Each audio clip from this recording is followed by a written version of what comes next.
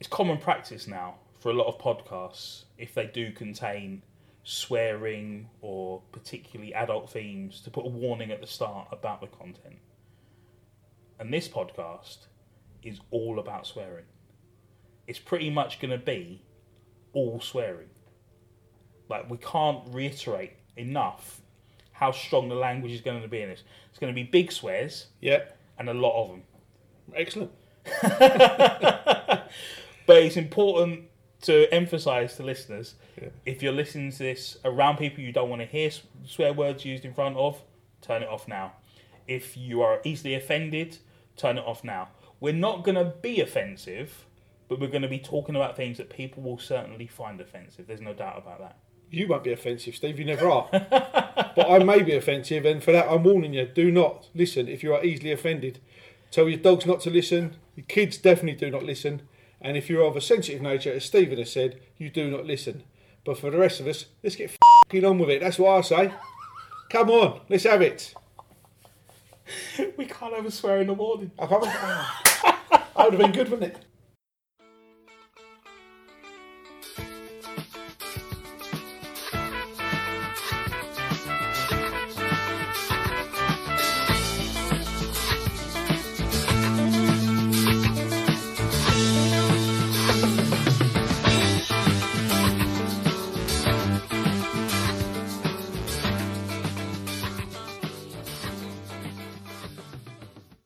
Alright, Mickey, you old cunt. All right, Steve, you fucker. Welcome to Effing and Blinding, a celebration of swearing. My name's Stephen Walsh. I'm Mickey Boyd. We'll be looking at the cultural origins of a lot of swear words, our favourite usages of a lot of swear words, people who swear particularly well, great moments in swearing. We've done podcasts before. We have. You've done some with swearing. The odd swear here and there. I've dropped the occasional bit and piece all over the place. Yeah. But generally, I'm not a big swearer in that sort of way. Yeah. Like, I have no problem with swearing. I will happily swear. But I think if I sort of appreciate the sort of space I'm in, I can not swear, and I'm fine with it. Yeah, I like that about you, because I can't. I will drop swear words with impunity, and I don't really know when I've done it. I can actually... Right. You know, you get people that drive a certain route home, Yeah. and they think, oh, how did I get here? I can go through a paragraph of language and drop about 8 to 9 swears and not even realise I've done it. Right, It's only right. I've seen videos of myself and thought, crikey, I've swore about 5 times there in a minute. And it's not great, really. It's not. It shows a level of immaturity, I think. But I also enjoy I think it. it depends on the context. Yeah, I know I what can't you're help it. saying, I can't but help I it, think it depends on the context. I think if people are knowingly swearing and thinking that's shocking, that's a lot less mature than someone who's just doing it quite naturally. Yeah. I think that's fine. And I never used to swear in front of my mother and all the rest of that. I know that old Well, I think part of my thing about not using swear words that much does come from a specific incident quite early on where I wanted to watch Beverly Hills Cop and get it at the video shop. And my mum took me down to the video shop and I said, that's what I want to watch, Beverly Hills Cop. And she was like, it's 18. And I was like, I think it's just swearing. I don't think there's anything untoward in there. And it was. Yeah. It was 18 for the swearing. And my mum was like, it was for my birthday, actually. I think she was like, you can watch this film, but I don't want to hear you use any of the words from the film. Right. And I was like, I promise. And I think I can honestly say I can't ever remember swearing in front of my mum. I'll congratulate you on that, Steve. But I think, do you know what I mean? I think it was that thing. I think my mum sort of showed me the trust to get the video out and sort of go, can I trust you not to do this? And I think it's sort of like, I appreciate that so much. Because it's a cracking film. Yeah. Absolutely brilliant. Yeah. And I think I appreciated that so much that I was like, oh, right. Well, I just won't swear in front of my mum. And I say I'm not a particularly sweary person, but I will go to it, and I do like it. I do think some people are very good at it. Oh yeah, no, but to be fair, I say I never swore in front of my mother. As I got older, as I turned into an adult, obviously, me and my mother would sit there and just swear at each other. Do you know what I mean? But in a very affectionate sort of way, very natural, organic, affectionate way. And she was always quite up for a swear, my mother, you know. Right. So I think it's almost like in that way, your mother set a parameter for you. Yeah. It's almost like not in a negative way, in a different way. My mother's sort of like, yeah, you're an adult. I'll swear in front. It was almost like a rite of passage. Yeah, exactly. Like that curtain had been dropped, and like, I will F and Jeff in front of you, and you can do it back as long as I never swore at her though. You know what I mean? Right, absolutely. Of course not. That's different. And that's a different thing, isn't it? Yeah. And as I say, one of the things we'll be looking at the show is the different contexts of swearing, different usages, different situations, meaning that the same words that can be horrific in some situations are quite joyful in others. Yeah, definitely. Which sounds bizarre, and we've got a couple of great examles of that today, I think. We really have. They are. I think these are the great exponents of that type. You know, one word. Are we going to say it? Today's words are cunt and fuck. Right. Yeah. And they're the two big ones. I think they are the strongest. We've started with the strongest. Yeah. We've started with the ones that still have the greatest taboos around them. Yeah. I think. Yeah. But in both situations, there are affectionate, and I think we showed that in the introduction. There are sort of affectionate things. Yeah, yeah. You know, there's a great bit of phrasing in the definition of cunt that I found online. So, cunt, when used with a positive qualifier, good, funny, clever, etc., in Britain, New Zealand, and Australia, can convey a positive sense of the object or person referred to. Yeah, yeah. So it's interesting, isn't it? Yeah, but I know that from being in the pub. Just usage. Yeah, you walk in which the is pub. how language works. Yeah, and you walk in, and I haven't seen Drew, a Scottish guy from Kilmarnock. He's a lovely fella, funniest fella in the world. Walk in there, I haven't seen him for 3 years, but he's like, you walk in there, you go, oh, boy, you cunt. How you doing? You know what I mean? And I want it. I'm expecting that. Yeah. You know what I mean? But when he says the Because word... he's not going to do that to a stranger. No, of course he's not. He's not going to do that to an acquaintance. He's going to do that to a friend. Exactly. And the thing, exactly, it's even the way he says the word. It's not cunt. Yeah. It's almost as an aider, you cunt. You know what I mean? Because he's Scottish, he's got a cunt. It's like, it's still the same word, but it's got that sort of, like you say, a positive inflection on how he says it. And just softens it a little. Exactly. And one of the things that both of these words have in common are the hard cuz in them, and that can give them a real aggression. And I think what gives them an edge over other swears. But again, we will go through them as the series goes on. Absolutely. But you're quite right. It's that the word fuck. You've got an F at the front, f, yeah, and then obviously the CK at the end. So you can really shape your mouth in a way to sort of really push it out it's there. It's bookended. Yeah. Do you know what I mean? It's really, and similarly with cunt. Yeah, so you've got the k and the t. Yeah. So you've got definite points to sort of bounce the sounds off. Exactly, yeah. And also, I think, again, like you say, I like the word cunt when it's used. I would never... how can I put it? I've never even thought about using it as for a woman's genitalia. Right. It just doesn't... To me, I don't see it like that. Well, there's an interesting point on that we'll come to later on as well. But that's what I'm saying. But yeah, and it's just... To me, it's like... Even if you're driving or whatever, and somebody's like... And even when you call someone a cunt when you're driving... Right. It's almost said in a funny and joyful way. Yeah. I look at that, oh, you silly cunt, like that. Right. It's offhand, isn't it? Rather than projected and deliberate and aggressive. And I guarantee you, 9 times out of 10, when you use that C word, the cunt word, you don't actually say it to them. You'll say it about someone in a negative sense, but you don't say it to them to their face because there's still that taboo. There's still that thing of, this escalates this discussion to a completely and that's exactly got it in one. Escalates it to so you could be looking at physical violence off the back of it. It's the nuclear option. Oh, of swears. It is, though, isn't it? It's the one where it's like, this is the button I push when I've got nothing else to go for. Yeah. What I want to do now is like fully explain this, and it's placing a conversation in a very specific context immediately. Either, as you say, with your mate in the pub, where you're like, hey, I'm in a safe place now among friends because we can say anything to each other, as opposed to a complete stranger aggressively walking towards you saying that word. Suddenly you're like, well, I'm in a very different situation, this is terrible, and it's a good signal to get out of this place as quickly as possible. Or fight your way out, Steve. Which I think he's right. I think when someone calls you that, I think, like you say, it's the nuclear option. You're going to start swinging. I'm not advocating violence, by the way, but I think it just shows that you're at a certain level now that this could go very, very bandy very quickly.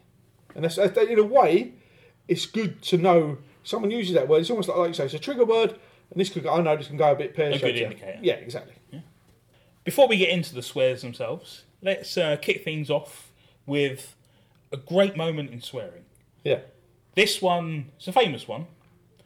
Alec Baldwin makes a cameo appearance in David Mamet's Glengarry Glen Ross, and basically comes in and, in no uncertain terms, tells a team of salesmen, aged salesmen, or men of a certain age, all about themselves. Yeah. You've got leads. Mitch and Murray paid good money. Get their names to sell them. You can't close the leads you're given. You can't close shit. You are shit. Hit the bricks, pal, and beat it, because you are going out. The leads are weak. The leads are weak. The fucking leads are weak. You're weak. I've been in this business 15 years. What's your name? Fuck you. That's my name. You know why, mister? Because you drove a Hyundai to get here tonight. I drove an $80,000 BMW. That's my name. So it's a brilliant clip.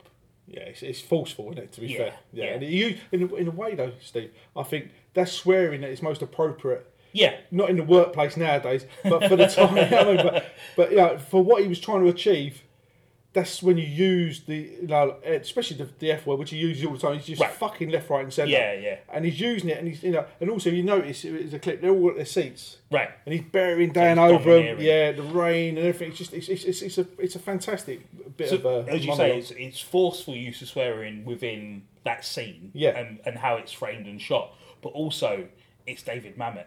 Yeah. So in terms of the writing, and this is something that we'll talk about, I think, across a lot of the episodes. There's a poetry to it. There's a rhythm to it. Yeah. It's not a case of him just rattling out as many fucks as he can and calling them all different sorts of names. It's very deliberate punctuation and him making a point, landing on a point, aiming it directly at people. So it sells the scene. It tells the story so well. That's the thing. It's an integral part of what makes that scene work. And also, without getting too Gordon Gekko, all about it. This guy wants results, right? But he wants results in a bigger thing, and I get why he wants it for the company or whatever, and he wants it for them, right? Because they're getting old, these guys, right? And basically they're going to go if they're not careful. This could be the difference between them driving a decent car or the Hyundai. You know what I mean? He's right though. He's trying to sort of say, pull yourselves up, right? You know what I mean? Fucking sort this out. Yeah, he seems almost offended at their sort of... The lethargy. And they're like, oh, well, it doesn't matter. There'll be another one coming in to buy a house, whatever. No, you get them, you grab them. And I like the way he done it, to be honest. Maybe it's a bit Tory, but, but it is of its time. And that's what I like about it. That's actually, that bookmarks the late 80s, early 90s to me. And it is such an iconic scene now. Like, there's a clip of Alec Baldwin doing a sketch on Saturday Night Live where he's like an elf who goes to visit the other elves. Right. And it references it, not in exactly the same way. And even in a film this year, he's doing a kids' film this year called Boss Baby, which is like a kids' animated film. And is him as a baby who's sort of like working to sort of like help other kids. I'm not too sure on the details of it, but the important thing is there's a scene where he's doing a presentation and a kid picks up a cookie and he says to the kid, put the cookie down, cookies are for closers. Right. And like, there's no way that but it's one of those things that, very common in the Pixar films now where it's for the parents. Yeah. And it's for the people, the adults that have come. I love things like that. So all through his career from that point, it will just thread through. Absolutely. And that makes me want to think, should I go and watch 30 Rock again? Right. And see if there's anything in there. Because he's a similar sort of character in a way there, and it may be a bit softer in 30 Rock. But yeah, He'd have to be softer. So let's get into the words themselves. Right. We'll open with fuck.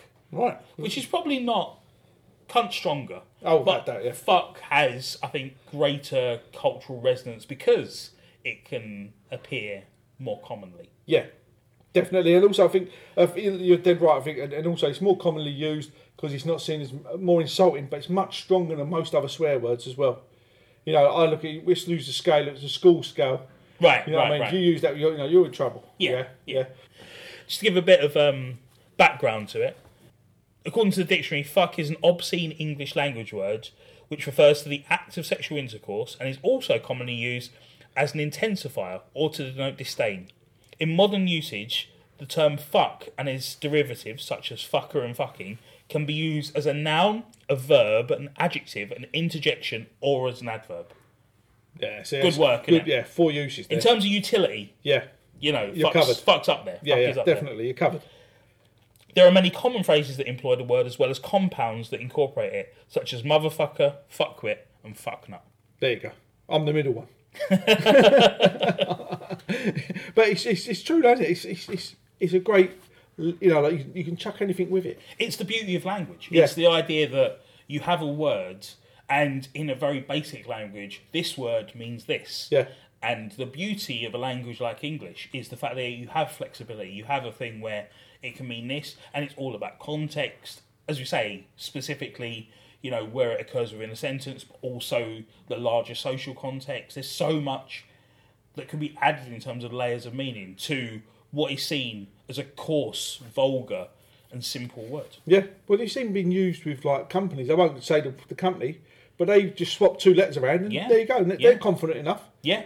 That says it all, doesn't it? And it works. Of course it does. You've not named the company, but I know who you're talking about. Yeah, and I exactly. imagine the majority of listeners would. And if you're from the company, we are looking for sponsors. Yeah, we most certainly are, massively, yeah. And free perfume and T-shirts. Yeah. In 2015, Dr. Paul Booth claimed to have found possibly the earliest known use of the word fuck that clearly has a sexual connotation in English court records of 1310 to 1311. A man local to Chester is referred to as Roger Fuck by the Navel. What's his name?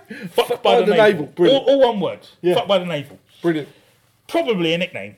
Either this refers to an inexperienced copulator, referring to someone trying to have sex with the navel, or it's a rather extravagant explanation for a dimwit, someone so stupid they think this is the way to have sex, says Booth. An earlier name, that of John LaFucker, recorded in 1278, has been the subject of debate, but it's thought by many to have had some separate and non-sexual origin. But I love that a guy might have actually been fucking a woman's belly button. Yeah. Thinking he's getting his end away. Roger Fuck by the Navel. Yeah. And fair play to the girl, she must be thinking, okay, I love this fella, but he's as thick as all shit. But also, if she's not the brightest, she's like, Yeah, this is it. I'm pregnant. This is as good as it gets. Yeah. Some urban legends. Yeah. The most common urban legends around the word fuck has that it came from Irish law. All right. Yeah. If a couple were caught committing adultery, they would be punished for unlawful carnal knowledge. All right. They could also be accused for unlawful carnal knowledge in the nude, with Fuckin written in the stocks above them to denote the crime. All right. So we get the word fucking. Oh, no. Yeah, no, it's not true. It's not I'm true, not is it? having that. I'm not having that. But it's a good one, though, isn't it? Yeah, It's a of course good, it- yeah, good bit about it. Similarly, there's another theory, which is that of royal permission. So during the Black Death in the Middle Ages, towns were trying to control populations and their interactions. Since uncontaminated resources were scarce, supposedly many towns required permission to have children. All right. Hence, the legend goes that couples that were having children were required to first obtain royal permission, usually from a local magistrate or lord, and then place a sign somewhere visible from the road in their home that said, "Fornicating under consent of king," which was later shortened to Fuck. No, I'm not having that. That's absolute nonsense. Isn't it? That's nonsense. It is absolute nonsense. It's a good one. It is a good one. One of the things, obviously, to do with swearing is censorship. Beeping out swear words, working around it. Yeah. You get television dubs, which are usually hilarious. Yeah. One of the most famous, one of my favourites, involves a scene from The Big Lebowski, a film which uses swearing as beautifully as any film ever.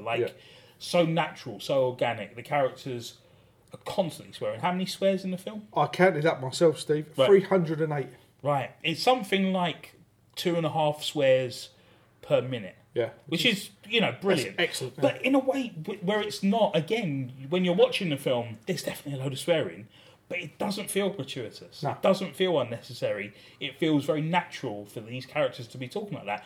And you have characters like Walter, who's the John Goodman character, who is very aggressive, but the dude, who's quite a laid-back guy, just swears very naturally, but not in any angry way, just as a form of punctuation throughout his sentences. There's a wonderful scene at the end where the stranger says to the dude, do you need to curse so much?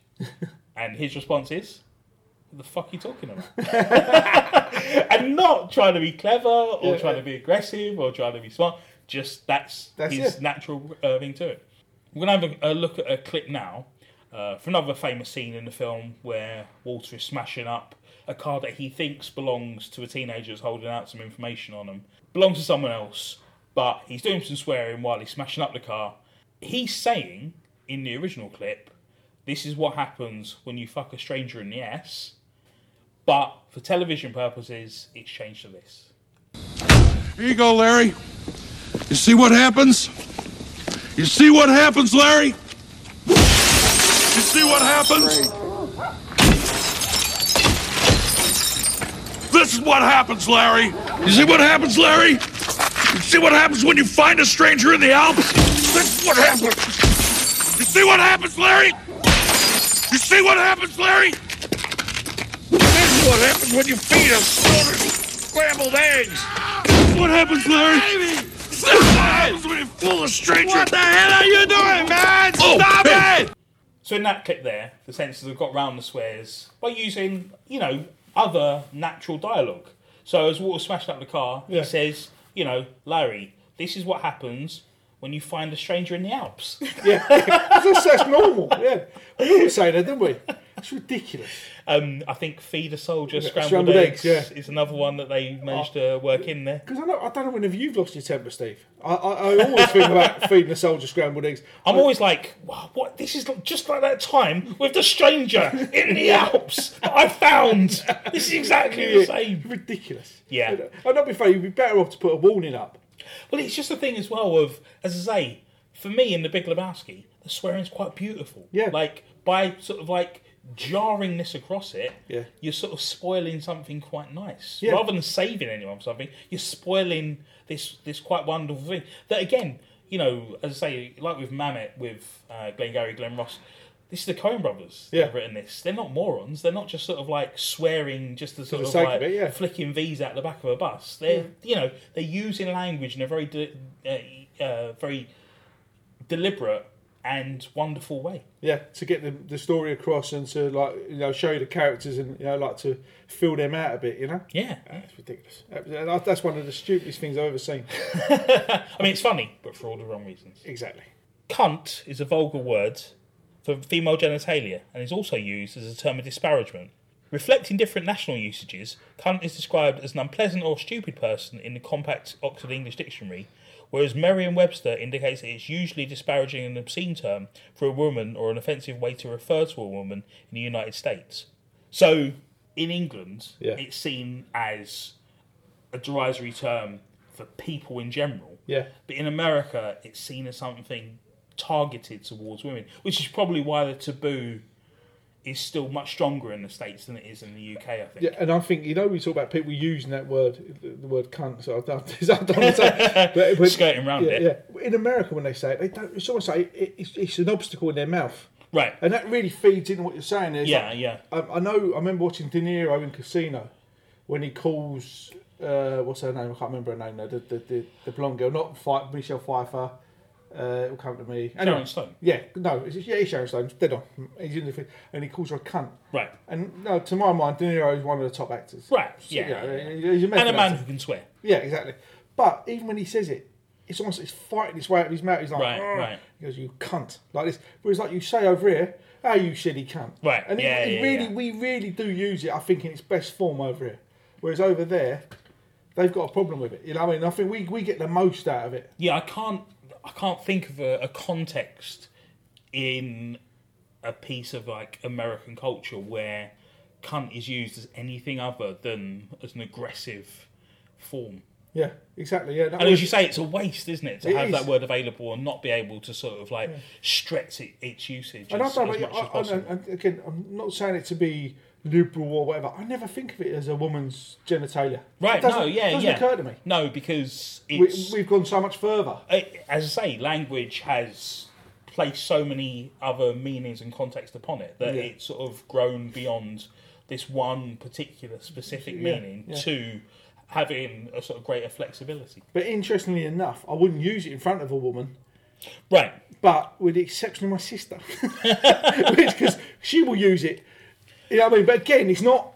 But it's interesting from a feminist perspective. There's a lot of talk, as you'd imagine, around this word. Yeah. Many feminists advocate its usage as a form of reclamation. Yeah, to sort of depower it. Absolutely. I get that. But Germaine Greer, found this fascinating point from Germaine Greer, where she talks about the fact that cunt is seen as a vulgar and obscene word that should never be used to refer to a woman's genitalia. Yeah. But for her, it's less offensive than the word vagina. Right, okay. Because vagina, in its Latin origins, means scabbard. Scabbard, yeah, I know, yeah. So if you're saying vagina, you're placing it very much within a context where this is a place Yeah. for a man's penis to go into. To go into it and nothing else. That's what it's Yeah. for. Maybe for other things, but essentially, Yeah. its primary purpose, Yeah. the way you should refer to it correctly, Yeah. using the medical term, is purely as this thing. Yeah. And it's not even a case of seeing it as a place, it's interesting that the emphasis is on that rather than seeing it as, the birth canal. Yeah. Rather than a place where life emerges from, Yeah. it's seen as a place for a man to use. Yeah. A man to get use of, to use as a place to put something that belongs to him. Yeah, inside. So, and on that basis, you sort of go, if you look at it culturally, vagina is a more offensive word than cunt. Yeah. If you look at it purely in terms of makes sense. usage and origins, Yeah.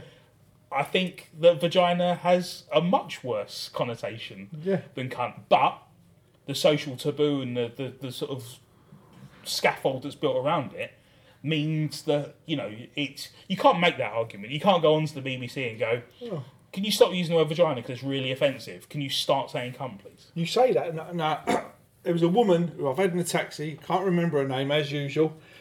Brains got lost. She was on this morning with Richard and Judy. Right. American, blonde, what's her name? Oh, One word name, I think her name is. was it Giselle? No, something like that. And I think people out there will know. She was doing a vagina monologue. Yeah, correct. Yes, and she Yeah, used used cunt the word- on this exactly, morning. Exactly. Right, yeah, so yeah. that's interesting you say that. So she's quite, so you got Richard there Yeah. with his nice socks and his flicky hair. Not that I'm jealous. Yeah, going, oh, blah, blah, blah. I can't You've remember. got some lovely socks, mate. Yeah, in fact, I have. But he's there with his flicky hair, and there's old Judy shaking beside him, allegedly. And, he turns around to her and says, oh, vagina monologue. Vagina monologues. Right. And she, yeah, vagina. And then she slips in the word cunt. He goes, oh, shock, horror. Right. Really sorry for that. She didn't mean to say that. Woman She has meant been- to say it. Yeah, I mean, yeah, woman has been in Mickey's cab that we don't know her name. Right? I can't remember her name. But it's so interesting you say that. Yeah. Yeah, and I think Jermaine Greer is right in a way. yeah, I think so. Yeah, I think, as I say, once you sort of are aware of the specific origins of the words, Yeah. then you sort of go, right, I mean, Yeah, I get it. yeah. Yeah, that's true. It's very true. Yeah, and it's again, it's that whole thing. So it's all like dismisses anything that's like lesbians or like women that are asexual or whatever. It's almost saying vagina is for a man. Right, End of. yeah.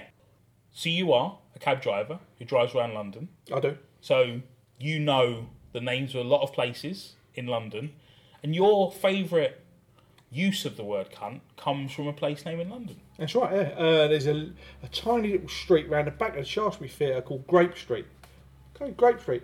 A Very nice nice. fruit. We like a bit of grapes. Don't Yeah, I we? imagine there was like fruit and veg salesman there. That's probably where the name comes Not a from. million miles from Covent Garden. Right, that's it. That's where you get your grapes from. Grape Correct. Street. Aha, but not. This street was originally called, I think it's Grope Cunt Lane. Right. Yeah, and it was around the 1200s, 13th century. Right. I think. And it was to do with like prostitutes.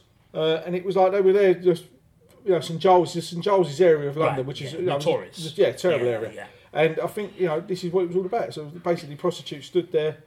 Haven't read more about it. There was essentially grope cunt lanes all across England. Like Oh, a wow. lot of towns would have a grope lane or a grope cunt lane, all of which now have had the names changed, usually to grape lane or something similar.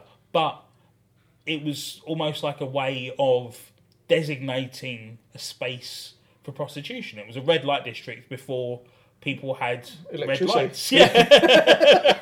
So you'd know if you were in, Yeah. Lincoln, if Yeah. you could find Grope Cunt Lane, Yeah. that's where you'd go, and conversely, that's where you'd avoid if you didn't want to Get your beans in, yeah. Yeah. Or see a lady of the night. Yeah.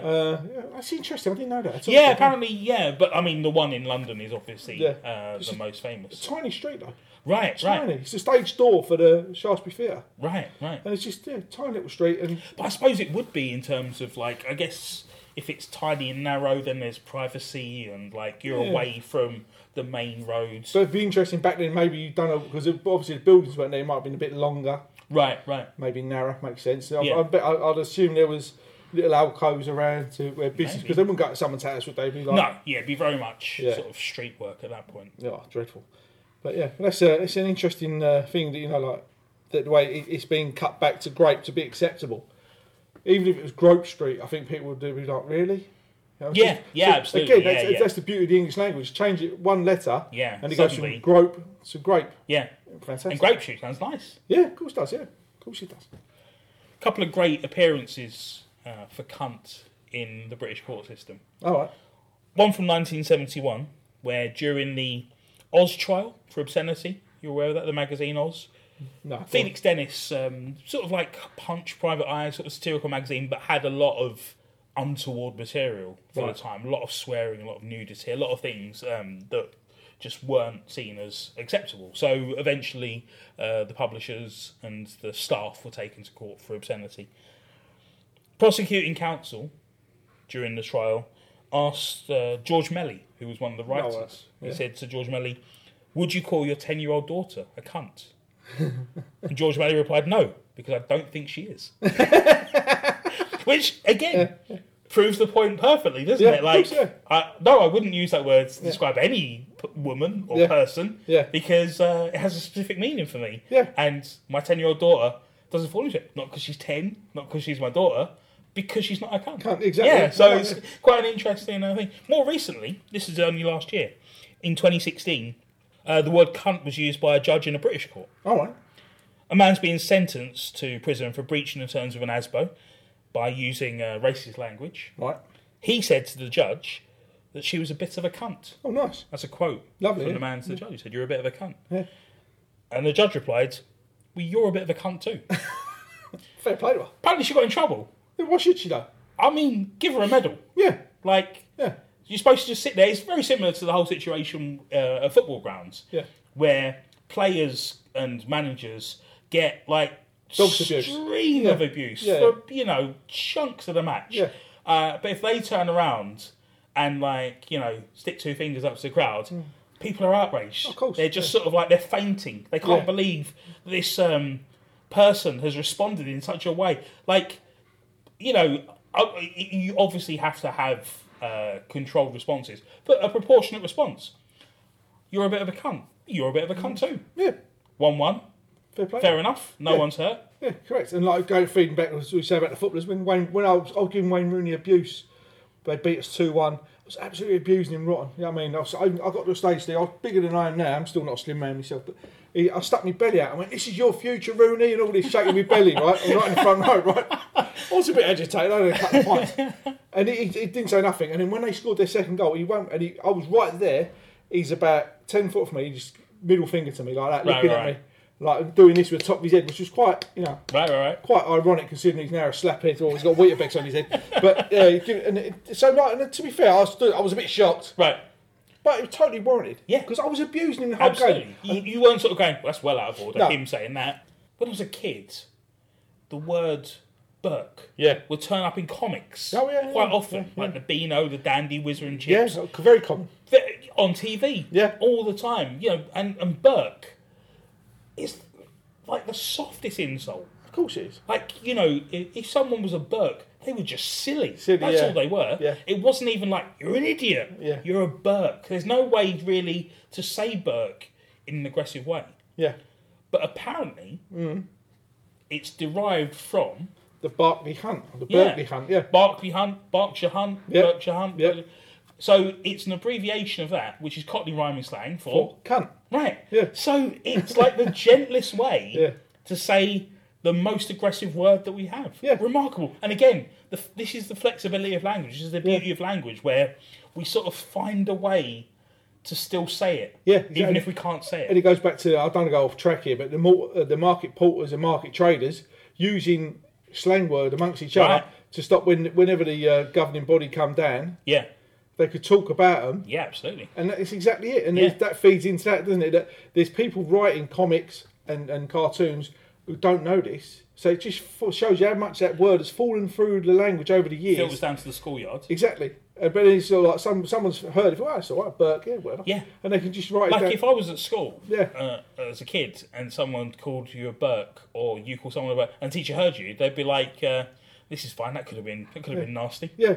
Yeah, Turns out. Yeah, exactly. Sir, he should have called me a fucker. He's actually called me a cunt without me knowing. It's true, don't it? Yeah, it's true. yeah. It's so true.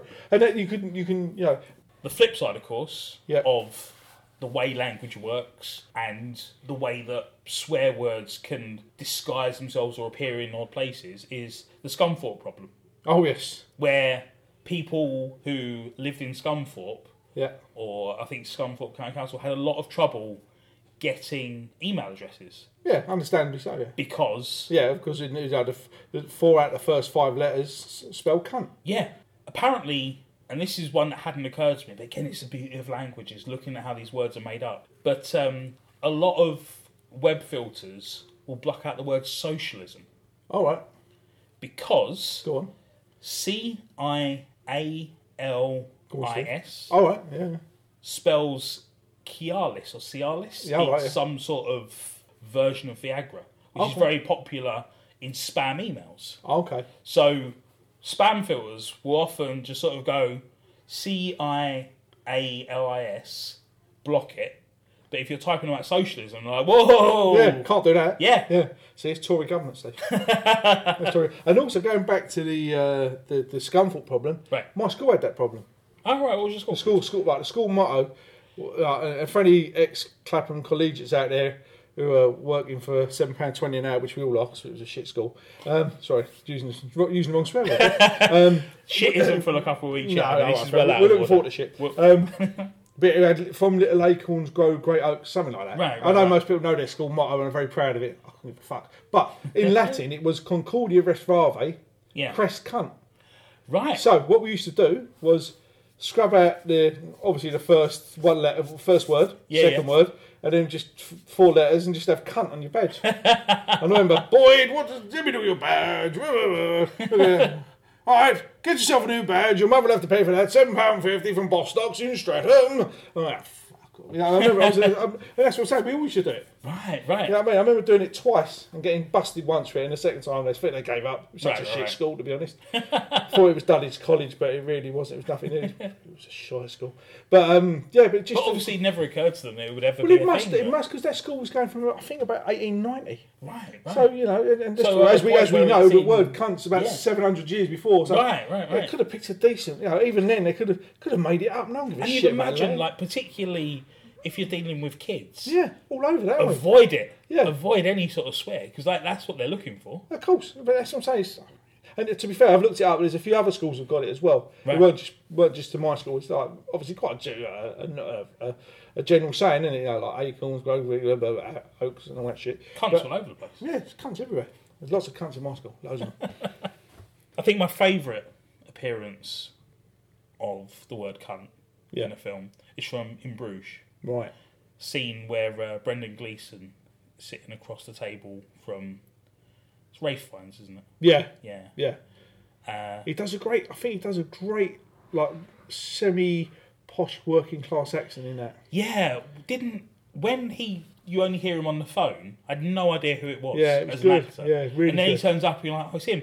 Tremendous performance, really good film, really Yeah, enjoyable. But let's have a listen to that particular scene now. Lovely. Harry, let's face it. And I'm not being funny. I mean, no disrespect. But you're a cunt. You're a cunt now. You've always been a cunt. And the only thing that's going to change is you're going to become an even bigger cunt. Maybe you have some more cunt kids. Leave my kids fucking out of it. What have they done? You fucking retract that bit about my cunt fucking kids. I retract that bit about your cunt fucking kids. Insulting my fucking kids? That's going overboard, mate. I retracted it, didn't I?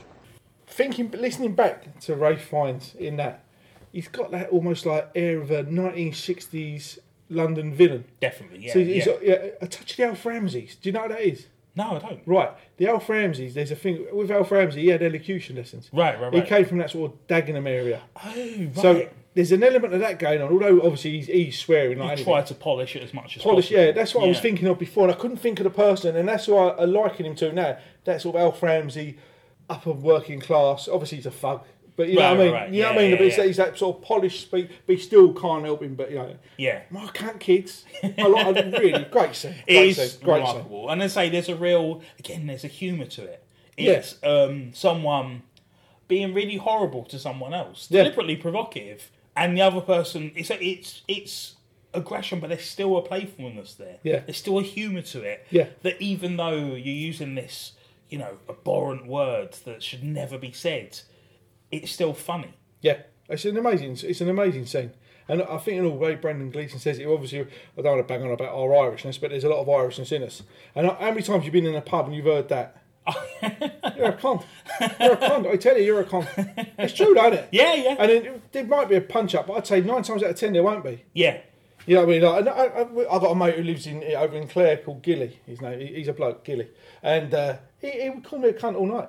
Honestly, he would. But the thing is, by the end of it, you're not immune to it. You know he's doing it, but there's no harm in it. Yeah, yeah. And that's what's happening there. Although, I think to be fair, he's right when he calls his kids a cunt. Yeah, yeah. That's really. Come on, like, you know what I mean? you know, you can call me what you like, but don't cross that. And it is that context where he's like, when he's saying you're a cunt, he's not agreeing, but inside you can tell he's nodding. He's like, have some more cunt kids. Whoa.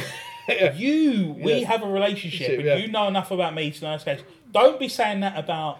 And it's almost like the George Melly thing, isn't it? Yeah, yeah. You know, because they're not. No, they're not. You're not allowed to call them that. There's a possibility they could have been, but they're not. By using that same word, it goes from labelling to offensive. Yeah. Just by changing the context. Just by saying, one goes to all these people who aren't that, and by calling them that, then you cross the line. Yeah, you've overstepped that mark. It's true. Time now for another great moment in swearing, and this is an appearance by the popular, at the time, musical combo 5 Star. Yeah, it weren't popular with me, Steve. Some people loved them. Yeah. On Going Live. Yeah. A children's TV show that went out Saturday mornings. Let's have a listen to that now.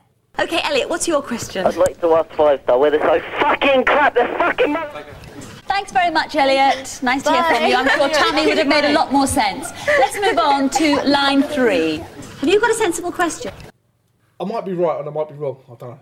Who knows? But I get the feeling, them phones that they're holding to their ears, there's nothing coming through them. Right, they're just props. Yeah, so I get the feeling the shock value for Sarah Green is not only has it gone out on national television to, I'd say a pretty big audience. Yeah, well, there's only like 2 or 3 channels at that point. Exactly, so. And you've got all the kids in the studio.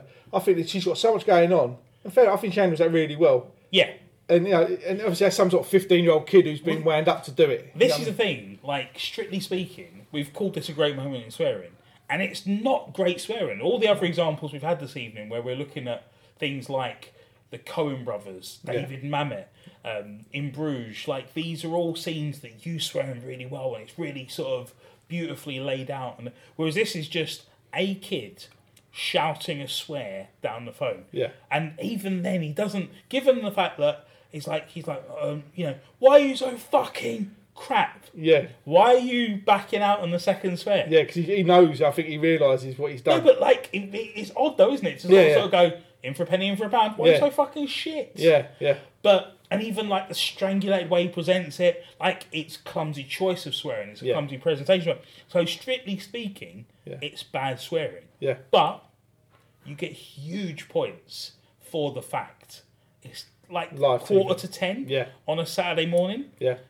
It's just kids. Yeah. It's incredible. And, 5 Star, again, like, if it's the word and it's like, 10:30 on a Friday night, and like Lemmy's on the phone. Yeah, exactly.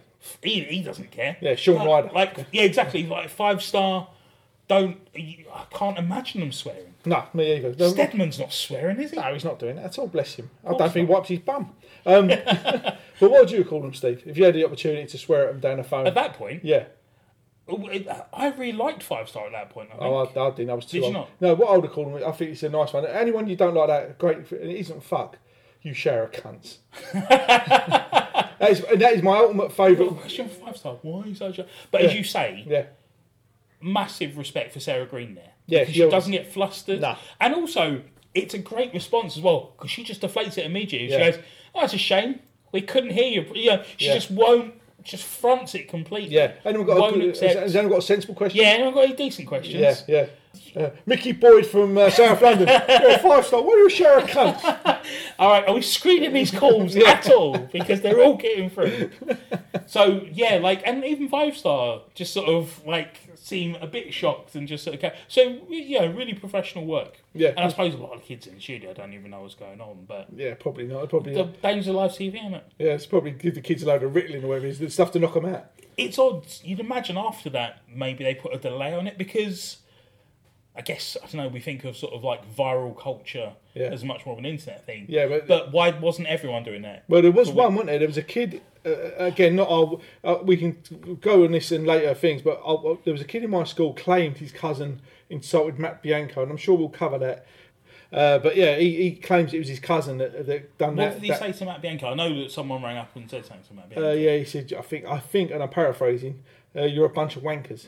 Right. Yeah. Because if it was shower of cunts, I'd say, call the cops, we've got a suspect right here. Well, there you go. Yeah. My mum wouldn't let me near the phone, she had a bloody lock on it.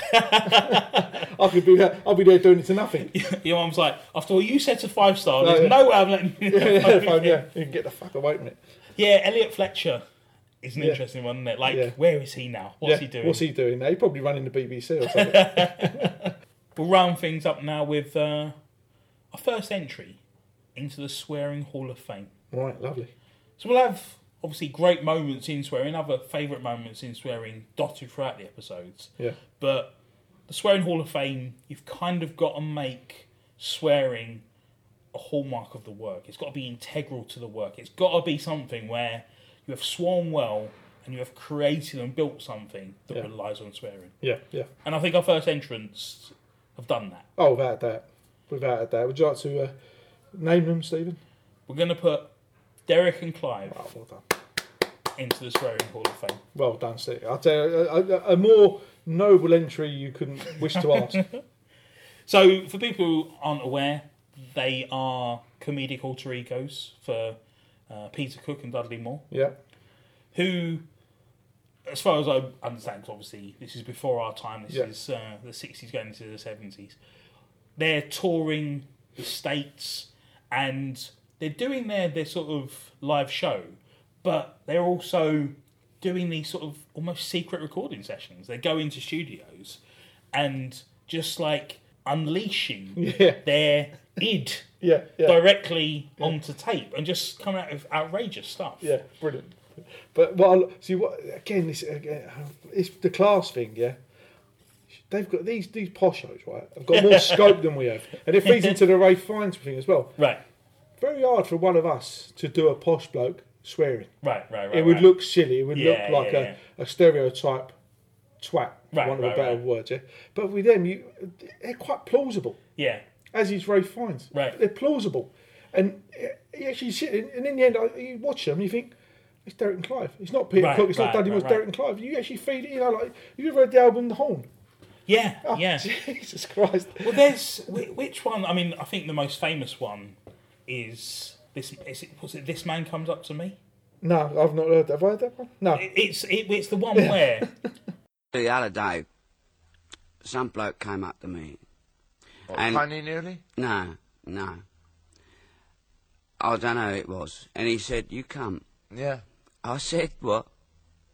He said, "You cunt." Yeah. And you replied, "You fucking I said, cunt." No, well, not straight away. I said, "You cunt." Yeah. I said, Yeah. And then what did he come back with? He come back. He said, "You fucking cunt." You he said, "You joking. call me." He said, "You fucking cunt." He said, "You call me a cunt. You fucking." I said, "You fucking cunt." I should hope so. You fucking cunt. I said, "You fucking cunt." I said, "You fucking come here and call me a fucking cunt." I should say so. I said, "You cunt." And it is this incredible act of repetition. It is, as I say, the earlier examples where we looked at, punctuating and using the swearing very deliberately within the context of larger words and building, scenes and stories and characters out of it. Not here. No. This is very deliberately but just the intonation. Yeah. Like Dudley Moore tells a story through the repetition, but just different emphasis on things. Yeah, it's very clever. And also, he said to me, "You can't." I said, "You can't. You fuck you." He said, "You can't." I said, "You fuck." And it is this thing where it is almost like a stream of consciousness. Isn't it? I think listening to like Pinteresque. Yeah. I reckon they've sat in. Obviously, Peter Cook was a massive pisser. Right. And obviously Dudley Moore weren't shy of a light. Right. So I get the feeling they're probably sitting in pubs all over the show and just listening. And I think they're taking a bit of that on board. And obviously, there's an interesting backdrop to the whole thing as well, where as they're doing this show, as they're recording these albums, their careers are going off in very different trajectories. Yeah. Like Peter Cook is stalling, hampered by his drinking, his own sort of, personal issues. Yeah. Whereas Dudley Moore's becoming this massive Hollywood star, sex incredible. symbol. Yeah, incredible. Like discrepancy between the two of them in terms of where they're heading, and you get these sessions supposedly to sort of like bond them together. Yeah. But also just illustrating the chasm between them. Yeah. Like, you know, there's a famous bit where at one point Peter Cook just starts talking about cancer, knowing that Dudley Moore, I think, lost his father to cancer, quite recently. So but Dudley Moore has to play along because they're in character and they're doing the bit. So it's interesting to sort of see that, although it's comedy and a lot of it's playful, there is vitriol. There's a lot of venom behind a lot of this. Not necessarily directly when they're swearing at one another, but they're not, you know, the best of... we talked earlier about how if you are friends, you can say anything to each other. Yeah. And with this, it's almost like we are friends, we can say anything to each other, is the base for it. But that's not necessarily the truth of the situation. Well, so I think knowing that now and going back and listening to them, it's a fascinating document of these two comedians and their relationship. And especially with Peter Cook, to my mind, he was a genius, wasn't he? He really was. He was funny as fuck. Yeah. And then you got Dudley Moore, who really for a long time held on to his coattails. But also, like, it's an interesting thing, like, as we were growing up, like, Dudley Moore was naff. Yeah. Wasn't he? Like, and, you know, I'm very deliberately not using the swear word there because naff. Yeah. He was a Burke. Yeah. It's that thing where, Well, do you know what I mean? You're not angry enough to sort of go, you'd never, when I was a kid, you'd never sort of go, Dudley Moore, he's an arsehole. No. He's a prick. No, he wasn't. No, that's right, yeah. He was just like, he's like middle of the road. Yeah. Yeah. He's just naff. He's a Burke. He's silly. He's inconsequential. Yeah. Whereas Peter Cook was edgy. Was like, and was almost like this sort of lost figure to comedy. Yeah. Where he sort of like flitted in and out, you know, very much talking about our generation in the 80s. Yeah. Gets those moments with like Clive James and Chris Morris in the 90s. Yeah, but that was the trouble. He became like a doyen of the chat show, didn't he? Yeah. And that's a shame because as great as he was, there was so much more to him. But I suppose for him it was comfortable. Yeah. It was a steady income, but it was so much more he could have given. But all the time, but also he gave us Private Eye. So, yeah, true. If that was your only legacy. Yeah, true enough. But also, as I say, he shares the legacy of Derek and Clive, this legendary piece of cult comedy that could never be mainstream or successful in any sort of financial way. Yeah. No, and even not then, especially not. But that's the gift they gave us, wasn't it? Yeah. That's what opened the door. Yeah, absolutely. And it is a thing where just the existence of these albums would have done so much to sort of loosen the rigours of censorship. You'd imagine, do you know what I mean? Like, yeah, no, definitely. Influential on comedians and like a thing where you can't ignore, comedy purely on the basis of its content. You have to sort of look at what's being done and why. So we'll wind things up there. See you later, Mickey, you cunt. See you later, Steve, you fugger. This show is a Holdfast Network production. Go to holdfastnetwork.com for other programmes you may enjoy.